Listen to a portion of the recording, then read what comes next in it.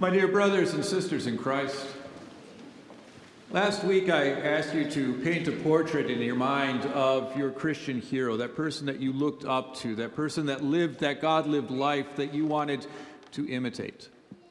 This morning I want you to paint another portrait in your mind for me. Only today I'm going to be a little more specific about the portrait I'd like you to imagine. I want you to picture a portrait of a young professional. A professional who dresses smartly. A professional who, when you look at them, you can tell that they have good things in store for them. They maybe carry some of that alphabet soup behind their name. They have that way about them where you look at them and you watch them talk and you know they have their act together and you know that they know what they're talking about and you can sense that there's someone, when they put their hands to it, they're going to succeed. There's someone who is driven. And as you picture that, I want you to picture this young professional and he is talking with Jesus. And I want to picture that conversation. Because as he talks to Jesus, he has that face about him that is intense. He's quizzing Jesus. He's testing Jesus. He wants to see what Jesus knows. He wants to see what Jesus has to say. He has that look about him that says he knows where he's going. He knows where he's headed. And he's trying to figure out if Jesus is able to have the ability to help him get there. Do you see that picture? And as he has this face that is quizzing Jesus and investigating Jesus and trying to figure out who Jesus is, maybe you can start to picture the conversation that he's having with Jesus in that portrait as well. Because this professional wants a guarantee.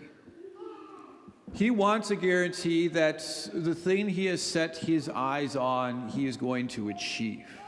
Because he's used to success. He wants the guarantee that the eternal life that he has set his hope on is his eternal life. And he's trying to figure out if Jesus knows what he's talking about. He's trying to figure out if Jesus can help him nail down that guarantee. What must I do, he asks. And you understand where he's coming from. Because you've been in similar shoes. You know what it's like to start a job, and you can start the job, and you can sit there and be like, that's where I want to be someday. That's the position I want to have. That's the responsibility that I want to have. That's maybe the salary I want to have.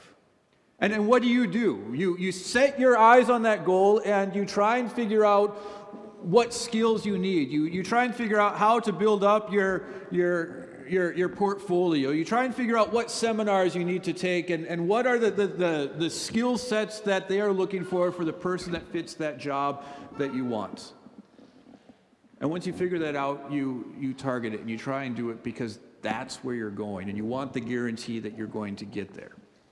The same happens with people in sports.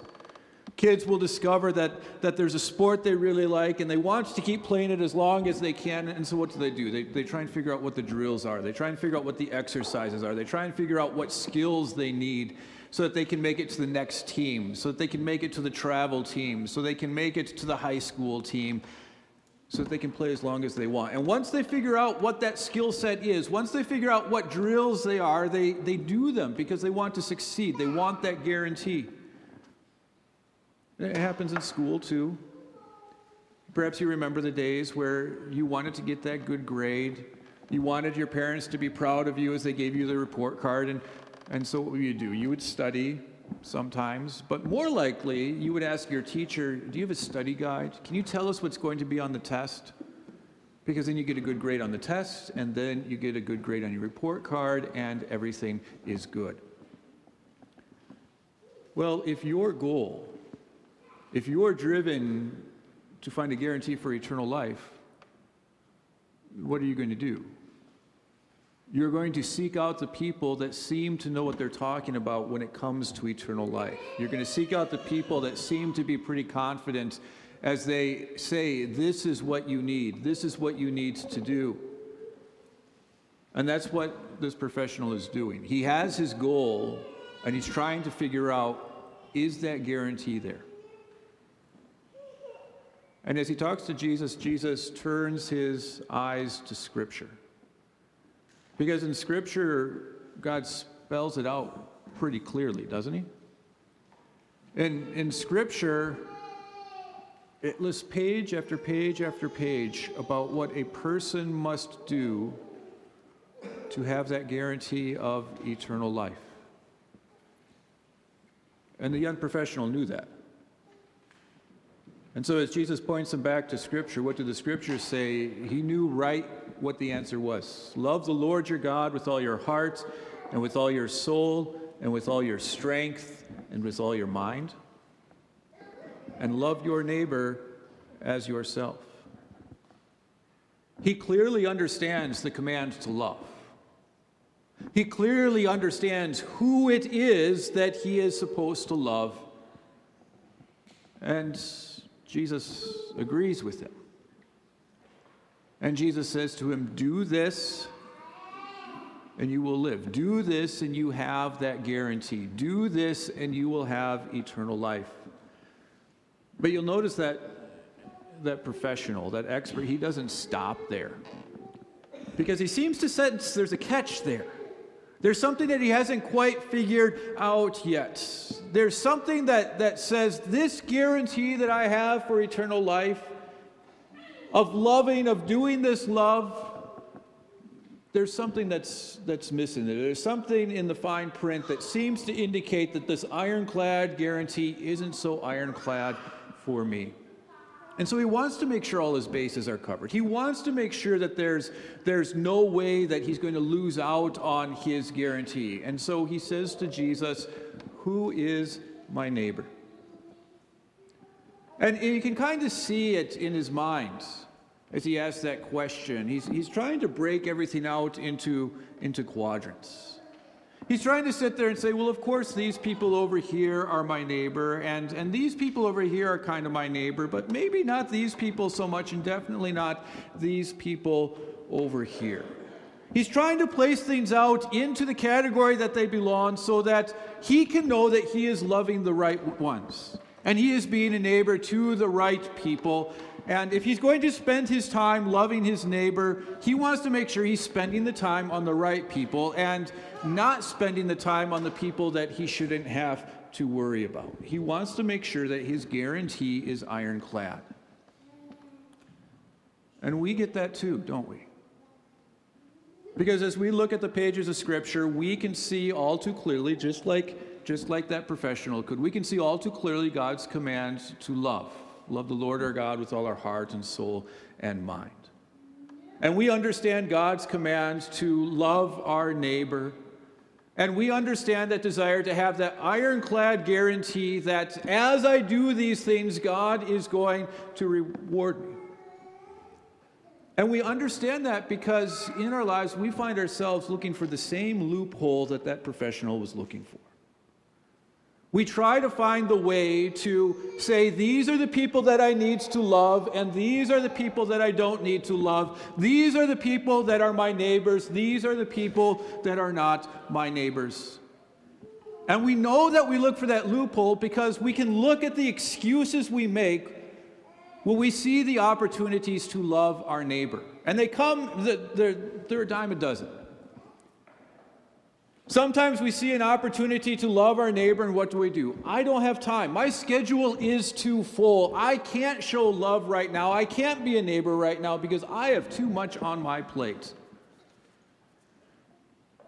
Or sometimes we see the opportunity and we look for the loophole and we say, but I need to take care of my family. I need to make sure that my family is taken care of. I need to make sure my family's schedule is set. I need to make sure that I have the time with my family. And not only do I need the time with my family, I need the time for myself. And I need to make sure that I'm taken care of. And I need to make sure that I'm provided for. Or sometimes the excuse sounds more like, well, what if my neighbor isn't being that neighborly? What if my neighbor isn't saying hi to me? What if I don't think that my neighbor loves me in return? How often do we try and find that loophole? That way where we take God's command to love our neighbor and we try and make it smaller. So that we love, but we don't have to love as much. And we serve, but we don't have to serve that much. How hard do we sit there and say, but God, I've loved you, and I've loved my neighbor, and that should be enough. That's why Jesus pauses now and tells the story of the Good Samaritan. Because this professional, he was trying to make love. He was trying to make obedience to God's command about himself. What must I do to guarantee eternal life? And we do the same thing. We often try and make our obedience to God about ourselves. What must I do to make God happy? What must I do to be obedient to him? What must I do, and what do I get out of it when I show love to my neighbor and when I serve my neighbor? But those aren't the questions that we are to be asking. Because the answer isn't about you, and the answer isn't about what are you doing. The answer is about God, the reason that we are doing it in the first place. And the answer is about love. What am I doing? And the answer is about others, the people who are the recipients of the love I have. And that's brought out in the story that Jesus tells. There's a man who's going down the road, and he's beaten, and he's robbed, and he's left for dead on the side of the road. We can all see that picture. And as time goes on, a priest walks by, and he sees the man lying on the road, and he walks past the man lying on the road. And you know what? I bet that he was fully justified in whatever excuse he came up with. And he thought he was doing the right thing. But anyone listening to that story knows that that priest was not the one who had compassion on his neighbor. And then the Levite came by, and the Levite saw the man, and the Levite walked past on the other side of the road. And you know what? I bet he had a good excuse. I bet he had a good reason, a good rationale about why he shouldn't be the one to help. But everyone who hears this story knows that the Levite is not the man who had compassion either. And then the Samaritan comes through. The Samaritan, the one man who everyone would sit there and say, well, of course, he's not going to be the one to help. Because the Samaritan and the Jews had a mutual disrespect for one another. The Samaritans and the Jews considered themselves to be each other's enemies. The Samaritan is the one that people would sit there and say, well, of course he's going to walk by the other side. He only cares about himself anyway.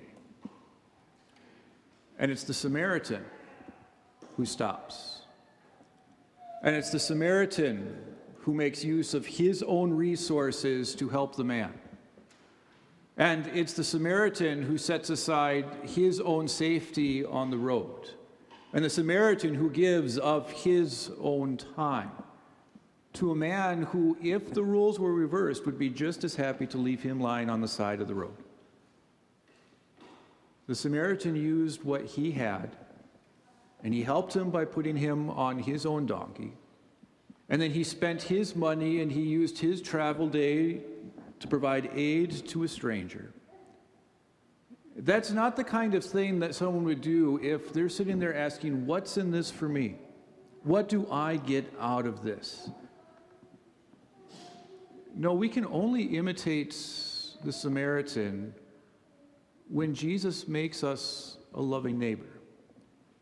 Because even as he teaches us here that we are to be the neighbor, we are to be the one showing love to the people around us, we are the ones to have compassion and mercy on others, he follows this up by showing us the way. He shows us what it means to have compassion and mercy on the people that we find around us. Because Jesus saw us. He saw us wounded by our sin. He saw us struggling with the guilt that we carry. And he saw the things that cause those wounds as well. He saw the excuses that we make to avoid showing love to other people. He saw the way that we try and pass it off and say, let someone else do it. I've done it already. He can see all the times that we've downplayed what God says in his commands. In short, he's seen all the times that we've sinned. And so Jesus does for us what we are unable to do for ourselves. Jesus sees us on the spiritual side of the road, and he has compassion on us. And so Jesus took the very nature of a servant to serve us by becoming a ransom for many. He gave up everything he had that he might love you, and then he did for you what you were unable to do for yourself. He made you a loving neighbor. And that's why he can say to you at the very end, go and do likewise. And this is where our God-lived life starts to come into play, because a God-lived life is more than saying, what do I have to do? How do I make it through that loophole so that I have that guarantee of eternal life? A God-lived life is one that asks, how can I be a neighbor to the people who are around me? How can I show love to the people that God places in my path, whether it's the people who are in my own home, or the people who occupy the same building where I go to work, or the people that are actually my neighbors on my street? How do I serve as a neighbor to the people around me that are hurting, or the people around me that are struggling, or the people around me who find themselves living in a cruel world and it doesn't seem like they have any place to turn? And sometimes it's hard to sit there and figure out all the individual ways that we can serve as a neighbor to other people. Sometimes it helps to have a prompt. In a little bit, we're going to look in our bulletin. You're going to see a challenge card, opportunities to serve. After the service, we're going to look and see a small survey, opportunities to serve. But there's so much more than that. Because as we serve the people around us, as we sit there and say, how do I be a neighbor to the people that God has placed in my life, there are opportunities to look at the people around you and see them as Jesus sees them. To see them as people that he has had compassion on, people that he has purified by his blood, people that he has brought into his body as part of that communion of saints. And Jesus makes you a neighbor to them so that just as he pours his compassion out on them, you can look at them and see this is a recipient of God's love. This is a recipient of his compassion, that you might have compassion on them as well. A God-lived life is not about making excuses for people we don't have to serve. It's not about simply going through the motions of doing something for other people. It is seeing the individual and seeing that they are someone loved by God and doing things for them out of love because you've received the same love from God that they have. May God grant all of us the opportunity not only to know that we have received the compassion of God, but the opportunity to see the opportunities to live that God-lived life. To see not only Jesus, but also to see the people around us as we serve as a neighbor to them. Amen.